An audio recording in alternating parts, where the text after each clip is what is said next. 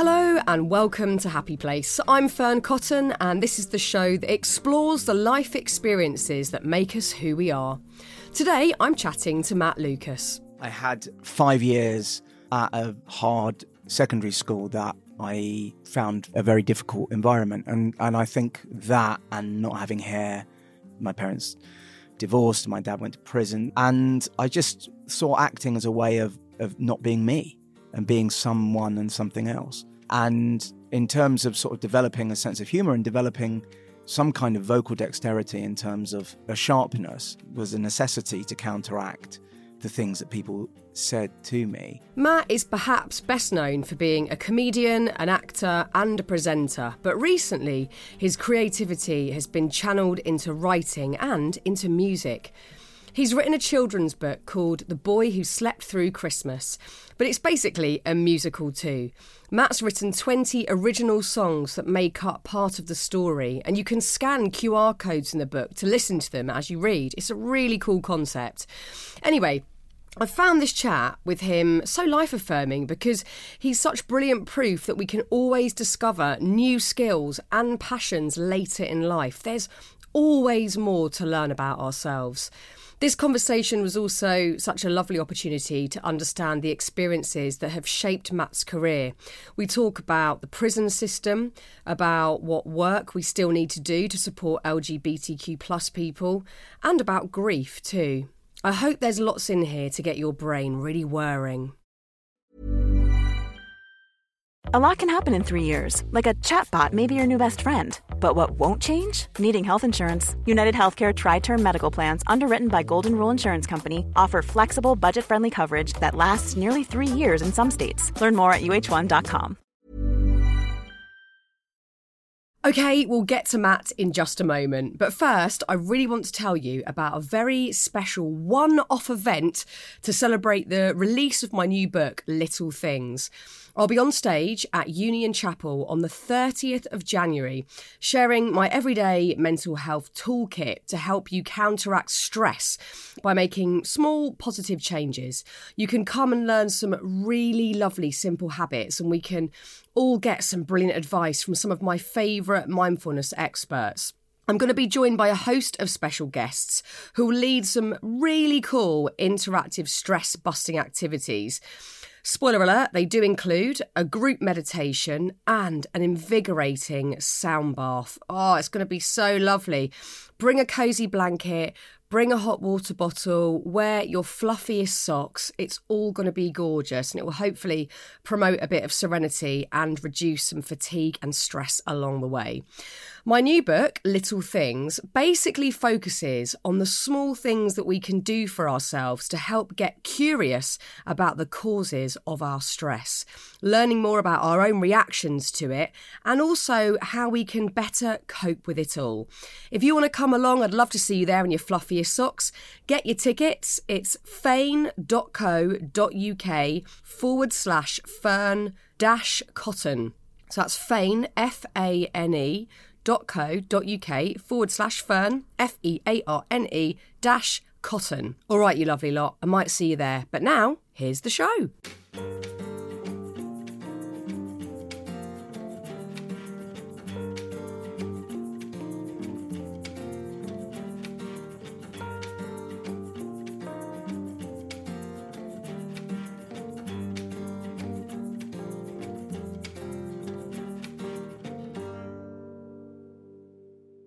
Hello, Matt Lucas. Hello. How are you? All right, thanks. How are you? Good. I don't even know when the last time was that I saw you face to face. I can't even think.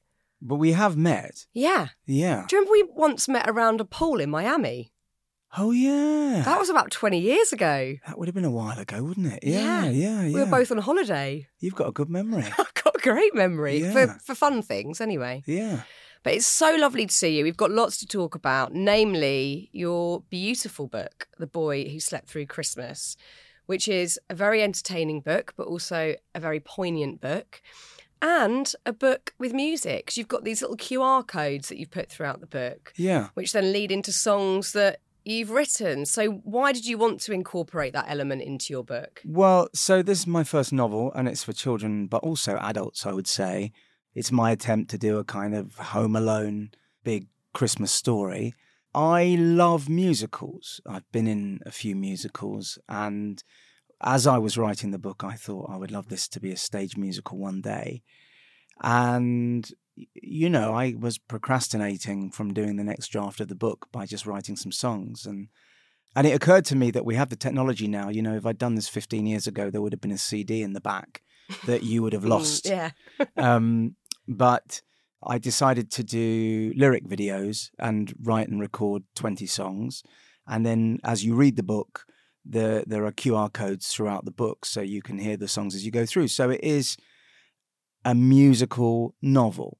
And if you get the ebook, as long as you're online, you click the links and it takes you through to the music videos. Or if you're listening to the audiobook, the songs just come on as and when. I wanted to try and convince somebody to invest in this, to take it to the stage. And B, I thought, not everyone lives near a theatre. Not everyone can afford to go to the theatre. This is a way of bringing a musical to people. It's so lovely. And, obviously you've been in some fantastic musicals, but when did the sort of songwriting thing kick in? I hear that you got a piano during the pandemic to sort of tinkle around on. Was that where these songs started forming? Well, I lived in America for 7 years, and I had a nice piano there. Like a grand? A baby grand. A baby grand. Very sexy. Yeah, but my house in London is much smaller. And if there was a baby grand, there would be no room in the room. No bed, but there's a piano. Yeah, there would be no room to play it. So, I started writing songs. Like I wrote a couple when I was at university, but when I was on Shooting Stars, I started writing these little sort of 45-second comic songs. And then at the beginning of the pandemic, I ordered that small electric piano to my house because I thought, hang on a minute, I might be here for a while. And I started playing Thank You Baked Potato, which was one of my old songs. And the reason I played it is because I think it's only got 3 or 4 chords in it. It was about the only thing I could play because I can't read music. And I'm not a pianist. I can just play chords and figure out chords to songs as I go. And I changed the lyrics and made it about the pandemic, because I thought this is quite an alarming time for children. And also a lot of adults weren't social distancing right at the beginning. And I remembered when I was a kid, my dad was a smoker and I really wanted him to stop smoking. And there was this television commercial on TV with Superman and nicotine was the villain. And I kept seeing this advert and then I would lobby my father to give up smoking. Yeah. And so I thought if I can get the kids, I can get to the adults as well. So I just had that moment because I was so distressed at watching the news and seeing that people weren't social distancing because I just thought maybe we're all going to die. So I just put it on my Twitter, I just filmed myself singing Thank You Baked Potato with some new lyrics and it went viral. And then I recorded it as a single and it went to number 1 on iTunes and number 1 in the download charts. And then I was approached to turn it into a book and I'd paid for like a music video and all the proceeds went to this charity called Feed NHS, which I was one of the founders of. I mean, really, Helen McCrory and Damian Lewis did the work along with a guy called John Vincent. They did a lot of the work, but I was sort of there or thereabouts. And this book came out, Thank You Baked Potato, and it did well and it raised money. And then I thought I'll do a follow-up book. And I did a follow-up book called Merry Christmas Baked Potato, which was out 2 or 3 years ago. And for that book, I wrote like a 4-minute song. And when I wrote that song, I thought, oh, I've just written a full song, not just a little minute-long jingle. I've written a full song here. That made me think, oh, maybe I should give this a go. Because I love musicals and I've been watching musicals my whole life obsessively and traveling all over the world to watch them. And I've pronounced on everyone's musicals, what I liked, what I didn't like. So I thought it was time for me to put my money where my mouth is and start writing one myself. Well, it's a lovely addition to the book. And I think is the short answer. Oh, we don't like short answers. It's we a like really long answer, we like sorry. really lovely, loquacious answers. Yeah. No, it's a beautiful addition because you've got again this sort of entertainment of the story, and it romps along, and it's really really enjoyable. But you've got the poignant element is Leo, the main character in the book, has lost his mum, and he's anticipating Christmas Day without her, and he's really wanting it to be the perfect Christmas day. So you've got grief in there, which I think is really important around this time of year because, of course, Christmas it's like a full-bodied experience, whether you want it or not. It's got colours that we recognise. It smells of pine needles and cinnamon, and it's got jingle bells and sounds to it. And everywhere you go at this time of the year, twinkly lights, it's sort of everywhere. So I think if you have lost someone, it's kind of unavoidable. You're going to be thinking about them or what your Christmas time was like when they were around. So it is an incredibly difficult time for some people out there. Of course, you've experienced acute grief in your life in varying ways. Did it just feel like a very important thing to bring that to this book? It's a kid's book, but you've got to be able to cover grief and talk about these big subjects with the youth audience. Yeah, I mean, I thought, there will be children out there, and this Christmas might be, for a lot of them, their first Christmas without a grandparent or an uncle, an aunt, a teacher, a neighbour, a friend, maybe in terrible cases, a parent or a sibling, or even a pet. Yeah. And Christmas is really idealised in the media. And for many people, Christmas is a very difficult time. But it is still a time to stop and give thanks for the year that's just gone and, think about how things might change for the better in the year ahead. Yeah, I mean, I lost my father when I was 22 and he died late November. So that Christmas was hard, as was the next one and the next one and the next one. And it's strange because I'm Jewish. So we have Hanukkah, but we still get together on Christmas Day because it's a public holiday. And also because some members of our family are not Jewish. People have married people who aren't Jewish. Some members of our family were not born Jewish and converted. So we celebrate Christmas without a Christmas tree, and we don't do Christmas presents, but we have Hanukkah presents. And Hanukkah, the Jewish festival of light, is around the same time as Christmas. So we often end up giving the presents on Christmas Day. We don't have Christmas carols, but we, as a family, we like the turkey and the roast potatoes and all of that. So we sort of, our Christmas doesn't look that much unlike a lot of people's in this country, and we're British. It's we're unavoidable. Jewish, but we're British, and so we want to do a into British Christmas. You go into a shop and there's Christmas music playing. I think it's unavoidable no matter where your religious beliefs sit, whereabouts you are in the country. It is unavoidable. And Irving Berlin wrote White Christmas, and he was Jewish. There you go. A lot of Christmas songs have been written by Jews, so I thought, right, it's time to do a few myself. But yeah, Christmas is tough. I've had loss. I've lost a partner. I've lost a parent. Both very much before their time. Two people gone before their time, and so I'm aware of that anxiety and that pressure. And it's not everyone. Not everyone has lost someone, but some people they might have lost their job, or they might be, struggling financially, and particularly at the moment. So there's all sorts of things. They might not be well. They might be in hospital. This book is poignant, but it's also funny. I mean, it is a comic novel, and this boy wishes Christmas away, and for reasons that are explained in the book, but which I'm not going to give away, he does sleep through Christmas and wakes up, and it's Boxing Day, and he's got to go and get Christmas back. And so the last sort of third of the book is his sort of road movie, his road trip, going around trying to find Father Christmas and getting into various different scrapes and adventures. I worked really hard on it, and it's not cool to say it, but I'm really proud of it. We bloody well should be. I think it's a really lovely thing to say that. We're so weird about saying we're proud of stuff, aren't we? Especially as adults. I feel eggy about it, but there are things that I'm really proud of inside. I think it's a really lovely thing to admit out loud. Yeah, there's a few songs in it as well, I think.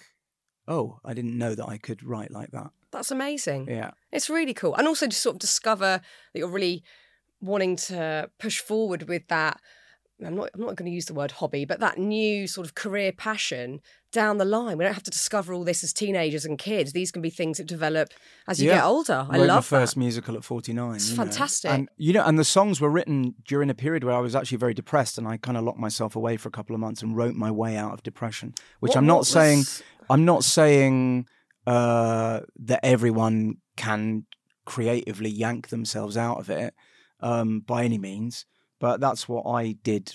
I was able to do on this occasion for myself. I mean, I've experienced the same without a doubt. Like, creativity has been my saviour again and again in whatever form, whether it's writing or painting or just brainstorming ideas. And I think, everyone's got creativity within them. Sometimes it's just not recognised, I guess. What was bringing on that particular period of depression? I just had some bad news, and I was renovating my house, and I wasn't in my own house. And I don't mean it not in a grand way. My house is really small, 2-bedroom house, little house that I live in, which I love. It's but it's my home, my little nest.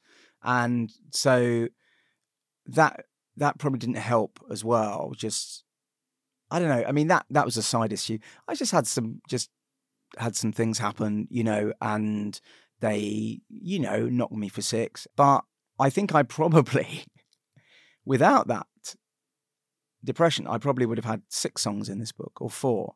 But I locked myself away and just completely threw myself into this. I mean, it was quite feverish. I was not really sleeping much. It's very hard, I found, for me, when I write songs. I find it hard to sleep until a song is finished. But I also find I don't know if a song is ever finished. So I was living strange hours and just being completely instinctive as a writer, which is not something I've found that easy to do in a world where your phone's on and there's social media, and I seem to know more people than I ever knew before. Yeah, what's that about? Well, it's just the way it's gone, isn't it? Yeah. And to actually sort of hide for a couple of months, and also, to shock my agent, because after the Christmas break, I emailed my agent and said, so there's now 20 songs in this. And she was like, okay, but in the book, there'll be 4 songs, and then it's great that you've written the rest for the musical. I went, no, in the book, there'll be 20 songs, I guess, because I couldn't divorce one from the other. The two are one and the same, the book and the songs. It's one entity. So we just had to deal with the practicalities of recording a musical, which I paid for the music and hired some of the greatest singers in the West End. Then the publishers, everyone retrospectively had to get on board, and we had to work out technically how to do it. So I sort of threw this big curveball at the publisher and at my agents, and fair play to them, and much gratitude to them all for running with it. Yeah, it was I've worked really hard on this. Isn't it interesting how sometimes the fluidity of creativity is much more fluent when we're not feeling good? Yeah. I often have that. If I'm feeling chipper, I'm sort of less inclined to maybe dig deeper and get a bit introspective or whatever might need to be excavated. I can sort of, I don't know, flit around the surface. But when you're not feeling good, that's where I'm painting better or I'm writing from a deeper place. You have to get it out. You do. You have to sort of purge yourself of it somehow. And so, I think, I mean, I don't want this to sound conceited, but there are lyrics in this that I didn't know I had in me. And there are musical phrases in this I didn't know I had in me. I didn't know. It has been a journey of discovery. I've written a lot of sketches with David Walliams over the years, and I've written lots of little comic songs on my own. But to write, the opening number is almost 14 minutes long in this. It's a bit of an opus. I love it. Yeah. It's a Queen Bohemian Rhapsody. Yeah. It's, as my mum says, is it a bit too long? Is it a bit too long? It's never long enough, quite frankly. It might be a bit too long. I think it's a bit too long. But it's so brilliant. the other songs are shorter, don't worry. Oh, it's so lovely. And the character Leo, he's very responsible and he wants to get things right. And obviously part of that is due to his grief. But at times in the book, he is quite lonely as well. Are they feelings that you experienced in childhood that you drew upon? I think childhood is lonely. Absolutely. Yeah, I think there's so much you have to figure out for yourself. So much that isn't explained. So much to process all the time. You know, my gosh, I'm so glad my childhood, we didn't have Instagram in my childhood and Twitter. Thank God. And YouTube. I mean, they're great when they're great. But I'm so glad I wasn't overwhelmed and bombarded. I mean, I have books, thick books, that I grew up with that I read time and time and time again because there wasn't really much else to do. And I remember when I think we were 9 or 10 and we rented a video recorder from Granada or Rumbelows, Radio Rentals, one of those places. And then things changed. We had a bit of control. You could record something and then put it on when you wanted to. And that changed. I think about the generation before us who didn't even have video recorders and 2 television channels. Oy. I try and tell my kids now, guys, you're choosing out of the 8,000 films that are available to you. We just had to watch what was on. Yeah. And their brains cannot accept that idea that there was just 4 things you could choose from. I hated Why Don't You? Why don't you? Yeah, I hated it because I couldn't understand the accents of the people on it. If they were from Newcastle or Wales, I couldn't because I hadn't really met people from those places. Yeah, same. And I couldn't understand them. The accents were too thick for me as a kid, but I never missed it. And that's the point. We had no choice. We had nothing to do. I mean, nothing. I mean, I think. Why don't you? Such a good reference. I like people from Wales and Newcastle. Don't worry. Oh yeah, no, same. Yeah, but it was just I didn't know what they were saying, or Northern Ireland. I just didn't know what they were saying. But we didn't go anywhere, so No. we weren't mixing with people from other parts of the country because we were literally where we lived. Yeah, and that was it. Parochial.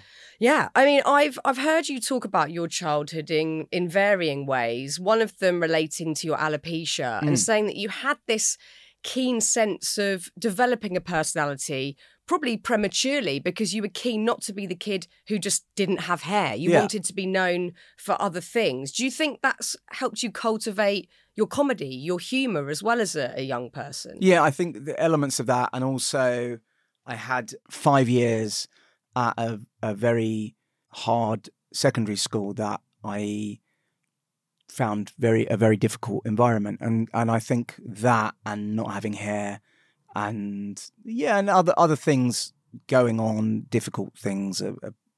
My parents divorced, my dad went to prison. There were a few things. I also had really bad asthma and really bad eczema as a kid, and for the first sort of 10 years of my life, I think I was sort of covered in eczema, my body. And I just saw acting as a way of not being me and being someone and something else. And in terms of sort of developing a sense of humor and developing a sort of some kind of vocal dexterity in terms of, a sharpness, was a necessity to counteract the things that people said to me. You said you sort of recognised you were either being bullied or patronised. Yeah, I think that's probably true. So your coping mechanism was sharpness? Yeah, humour. Yeah. My late father was a big fan of comedy and American comedy, and was, I was shown Blazing Saddles at a young age, and for my birthday, I think when I was 12 or 11, taken to see Spaceballs. And my dad encouraged me to watch Jack Benny. And I remember being 10 or 11 and Monty Python's Flying Circus had just come out on video. And my dad rented those and The Meaning of Life and all those movies. And some of them were really rude. And the deal was, you can't watch horror movies or gore. You can watch movies with bad language. But if you use the bad language, you can't watch those movies anymore. So that was the deal. So I was like, okay. Yeah, so I had this great comic education from my father. And I used to watch Saturday Live on TV and Jasper Carrot and these shows. And I had this tape recorder that I would hold up to the television. And then in the school playground, I would be listening. I had this Sony Walkman rip-off, and one of the earphones didn't work, but one of them did. And I would listen to these comic routines in the school playground, at lunchtime. And then when I was 18, I started doing stand-up comedy, and I ended up performing alongside some of the comedians whose routines I'd learned, 5-6 years earlier, when I was quite starstruck. But yeah, it was a necessity to me as a child with no hair from the age of 6 to be good at something. Had I been a great footballer, a great sportsman, had I been a brilliant musician, I think it would have been okay. I needed to be really good at something had I been a good artist. But I wasn't great at any of those things. I was an all right drummer. I had a drum kit from the age of 13 for my bar mitzvah, and I ended up playing on Shooting Stars. Of course. Yeah. So, I mean, I could play the drums, but I'm no Buddy Guy. I'm not was that the guy? Charlie, what's he called? Buddy Rich? There was some brilliant drummer, and I've shown myself up by not knowing his name. You know Charlie Watts? Charlie Watts, yeah. I think it might be Buddy Rich. We'll go Buddy Rich because I don't know either. Yeah. Let's say someone new. Let's say I'm no Ivan Carmichael. Let's just say there was a drummer called that. Let's land on that. No, I'm no Ivan Carmichael.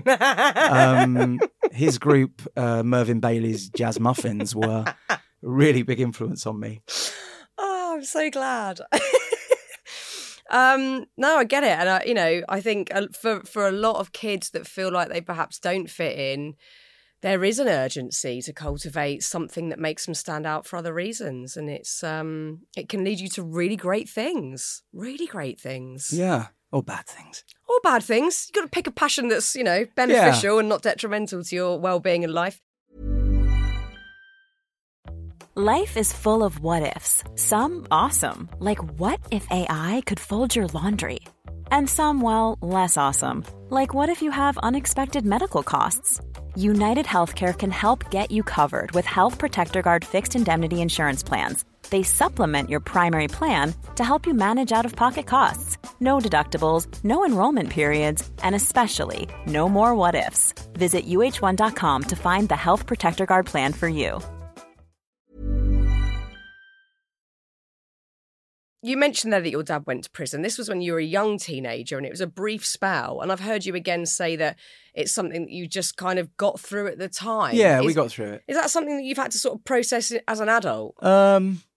Yeah, I guess. Yeah, I've thought about it and written about it a bit. I don't want to talk about it in great depth just because, I have a brother who's also my father's son and my father's widow, and my father's stepchildren, my stepbrother and stepsister, who are obviously very close to him. And I want to be sensitive to how they understood that experience, But yeah, I mean, thinking about that, this book, there will be children whose parents will be in prison this Christmas. Yeah. Or siblings. We don't think a lot about the prison population. My dad made some mistakes in his business and, paid the price. Yeah, it's not nice going to visit someone in prison. That's for sure. It's really stressful as a kid. Have you ever been inside a prison in this country? I don't think I have. I'm trying to think if I've ever done any filming in one. I'm very nervous around the subject of prisons. I can't put my finger on why. There are maybe certain reasons, but yeah, I feel nervous about prisons, going in prisons. I'm massive admiration for people that do work in prisons and much needed work on mental health and, general sort of care and well-being and helping people in prison. I find it quite a tough subject, I think. Yeah, people are there for so many different reasons. Yeah. So when you're in there, my dad was convicted of fraud and was sentenced to 9 months. And in those days, you got a third off for good behaviour, as long as your sentence was under a certain, I don't think if you were sentenced to 30 years, you necessarily get a third off for good behaviour for a really severe crime. But my dad was sentenced to 9 months and served 6. I think nowadays, if he was sentenced to 9 months, he would serve fewer than 6 months, because I think it's half your sentence. But he was in prison with murderers Mm. and rapists and drug sellers and all that kind of thing. And it's not massively streamlined. There's like open prison and closed prison. And he was moved to an open prison after, I think, 10 days. But the first 10 days of his sentence, he spent in a closed prison, sharing a cell with with someone. And I think that's pretty scary for people, And maybe, and I know a lot of people think it should be scary, There's different aspects, isn't it? One reason you go to prison is to protect the public. Another reason you go to prison is for punishment. Another reason you go to prison is for rehabilitation. There's there's lots of different reasons. But I feel sorry for the population of people in prison. A lot of them haven't had the opportunities that others have had. And I think it's a very tough environment. Yeah. I wish for those people it wasn't as tough as it is. When he came out, did you notice that it had changed him in ways? Yeah, definitely. Yeah, of course it changed him. Yeah, he swore like a trooper when he came out. It's a great new skill. Yeah, he swore like a trooper. And then that dissipated. Mm. And then he, it's different. He didn't sweat the small stuff anymore when he came out. He did the crime and did the time. Yeah. Yeah. You didn't get the opportunity to talk about your sexuality with your dad, which I know has left you with a certain amount of regret that you didn't get to have that conversation with him. It was a generational thing. So my father was a really loving father, really supportive, very kind to me, would come and see my comedy gigs, was really proud of me, made sure to tell me. There was so much about him that was good, even though he'd made this mistake earlier, and paid for it. He was very loved. There were over 400 people at his funeral. He died very young. He dropped down dead of a heart attack at 52. And I look up to him very much. I think he was from a generation that didn't understand LGBTQ plus people. Back then, visibility was much smaller. Being gay was linked so strongly to AIDS. A lot of people saw homosexuality as a sort of deviant behavior rather than a sort of identity. I also was single. I wasn't really dating anybody back then. So it wasn't like there was ever a time where I wanted to sit him down and say, hey, look, I met someone. But he was vocal about his discomfort around gay people. Yeah, very vocal about that. But he did say something to me not long before he died. He didn't know he was going to die. None of us knew. He did flippantly, he did sort of throw something into a conversation once. He said, oh, if you ever want to come over, you want to bring a friend over or a girl or a guy or whatever, like just that's fine, let me know.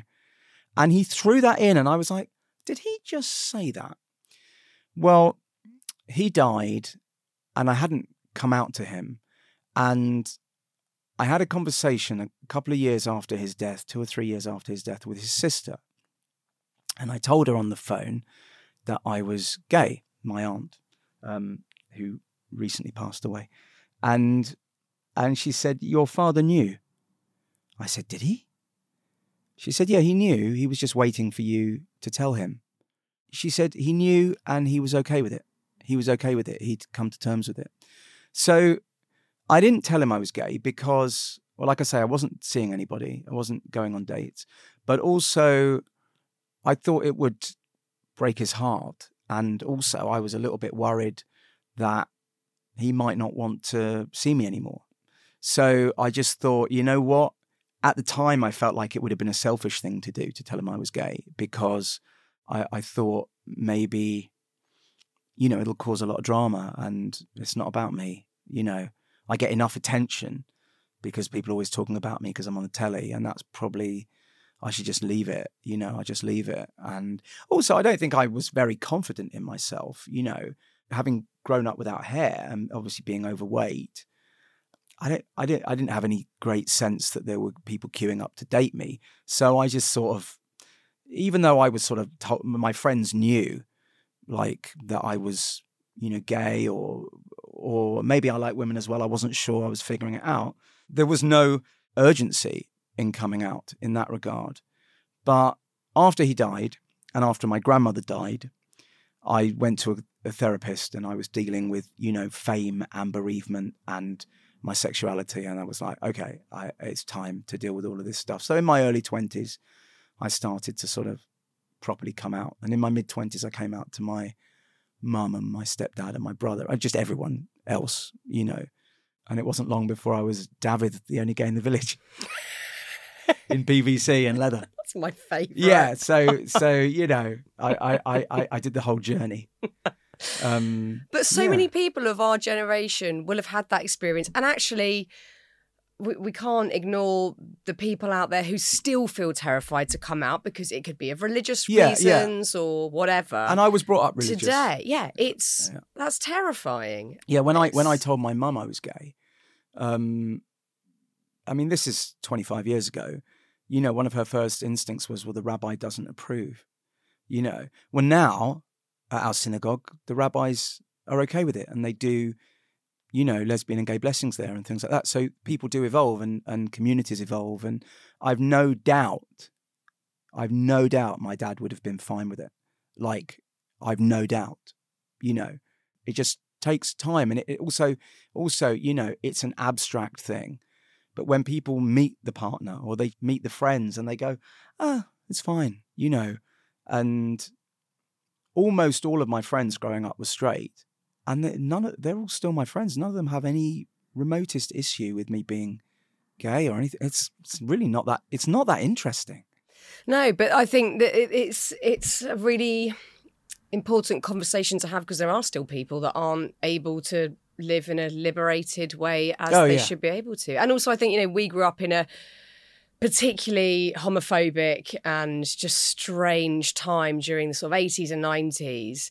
It wasn't like it is today, where we're having really open chats and there are moments to mark the celebration around it. It was, a very fearful time for people wanting to come out. This is how it was. You'd watch TV and, once every couple of months there'd be Kilroy was this program that was on in the mornings on the BBC, and he'd be walking around the audience. It was a bit like a sort of Oprah Winfrey type show. And every couple of months there'd be a sort of fairly incendiary, often quite lurid sort of gay-related episode like, these gays want to get married, or these gay people want to adopt, or these gay people think that it should be allowed to teach about homosexuality in sex education in schools, or whatever it was. And the vast majority of the studio audience would be against homosexuality by default. And you'd have a few people who would be out on the show talking, and they were sort of treated a bit like freaks. And I would talk to people and I would sort of sound them out on the subject, when I was meeting new people.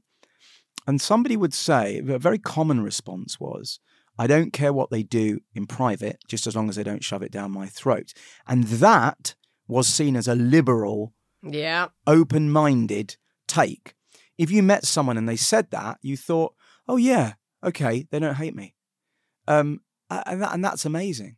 But there was so much fear about AIDS as well. And you have to understand that in the 80s and 90s, when you look at what it was to be gay in this country, you have to understand that. You also have to understand Section 28, which banned the promotion of homosexuality in schools, which came in when I was about 14 or 15, whereby you could not mention the existence of homosexuality as a teacher for fear of being sacked and prosecuted, I think.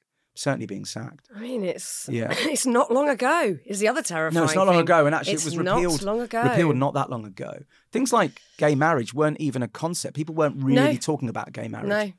Weren't really. There's an episode of, I think This Morning, probably in the Richard and Judy era, where there's a gay wedding on the show, and it is just seen as the biggest freak show in the world, I mean, they're celebrating it.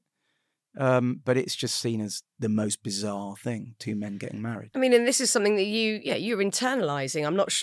I'm pretty sure there weren't many people that you could talk to about those feelings or the fear that you must have had growing up as a teenager. No, not really. But when I was 16, I met David Walliams, who was who had a girlfriend, but we'd go out, I'd meet him, we'd go to the theatre. I was 16, he was 19. Oh no, we met then, but the next year we were in a show together at the National Youth Theatre, and then we started socialising. So I would have been 17, he would have been 20, and he had this beautiful girlfriend, Katie. But we'd go to the theatre, and then I'd meet him at the station, and he'd be wearing a skirt and long black socks and like hair clip and lipstick and makeup. And I'd go, oh my God. And people would stare at us on the tube. And so he kind of propelled me in a way to be a bit more out there and a bit more, which obviously we were in our comedy. He had a fearlessness about him. We had a girlfriend, but he there was a queerness to him. And so he moved everything so far that I had to move a bit with him and become less apologetic about who I was. So, I mean, I really put that down to him. And I remember calling him, and I'd known him for years and years and years. And I came out to my mum in, I think, 98, 99. And I called David up and I said, even though we would see each other Monday to Friday every day, but I think it was a Friday night. And I called him up and I said, I might be a little bit fragile, a little bit tender on Monday because I've just had this big conversation with my mum and told her that I'm gay. And he was really great about it and said, well, that's brilliant that you did that. And you know how wonderful, and you'll be able to be the person you are and you'll be able to go dating. And he was really supportive and loving. And, we ended the call and there's a beat and then the phone rang and I picked it up and it's David. Goes, you never told me you were gay. Ugh, disgusting. And then just hang up. It's perfect. Yeah, which is exactly. And which David was like, David just saw it as kind of fun and funny and silly and daft and an opportunity for humour, which, obviously we did in Little Britain, dressing up as everything. And so it was really healthy for me to have someone like that in my life, offering a totally different view, because he'd also grown up in the suburbs, but he was quite a rebel himself. I love when you meet people that bring out your own inner fearlessness, because we've all got it. Yeah. It just depends on the environment you've been brought up in, what you've got going on. But when you meet those people who drag you out of your comfort zone and take you to sort of the boundaries you're not even sure are there, that is exciting. And I think it's brilliant because you've got people like that who pull out that fearlessness. And in the same way, and you can be influenced in a really positive way. But I think on the other end of it, when you look back to the 80s and 90s, where you've got people who are openly being homophobic, it's because they're just simply going with crowd mentality. And there's so much to be said for that in a negative way and a positive way, that people just go, oh, everyone else is thinking this, so I'll just go with that. You see it now even on social media, people jumping on negative bandwagons just to sort of be part of the crowd. And it's actually so liberating when people take you in a whole other direction. Yeah, and so Little Britain was a very queer show, and we played, transvestites and gays, and, we were keen to shock and celebrate and challenge people and how comfortable were they with this. And, now it's viewed from quite a different perspective, but at the time we were doing it, it was quite a sort of lefty, liberal way of challenging the status quo by being unapologetically, shamelessly queer on primetime BBC. It was game-changing. I mean, in some ways, maybe. I don't know. And you have hinted at writing together? Yeah, we've got an idea. We've got a couple of ideas for things. So we're meeting and we're talking. And, he writes 3 or 4 books a year. It's wild. I'm writing another book. I co-host Fantasy Football League. Yeah, so we're busy boys. So it's finding the time. But we had lunch last week. That was really nice. And we message each other pretty much every day.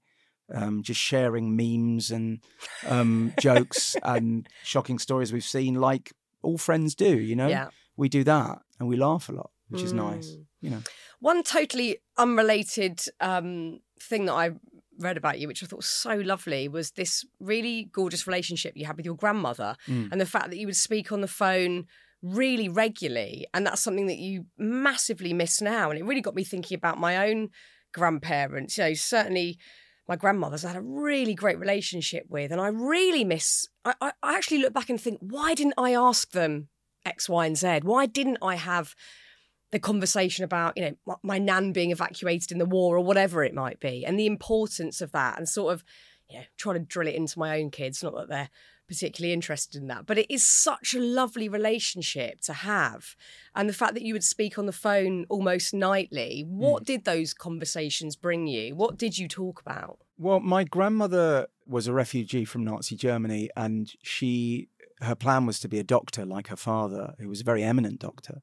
And the Nazis banned Jews from going to school in the end. So her education was interrupted, and she made it to the UK, and I'm always incredibly grateful that Britain took her in. And she became a nurse, and she was a really fiercely intellectual person. And so our conversations were about art and theatre and politics and current affairs very much. She challenged me a lot. I didn't agree with her politics necessarily. In fact, I didn't agree with her politics. But we would have sort of deep intellectual conversations, and it was great, And she had she could be stubborn and, hugely affectionate and loving.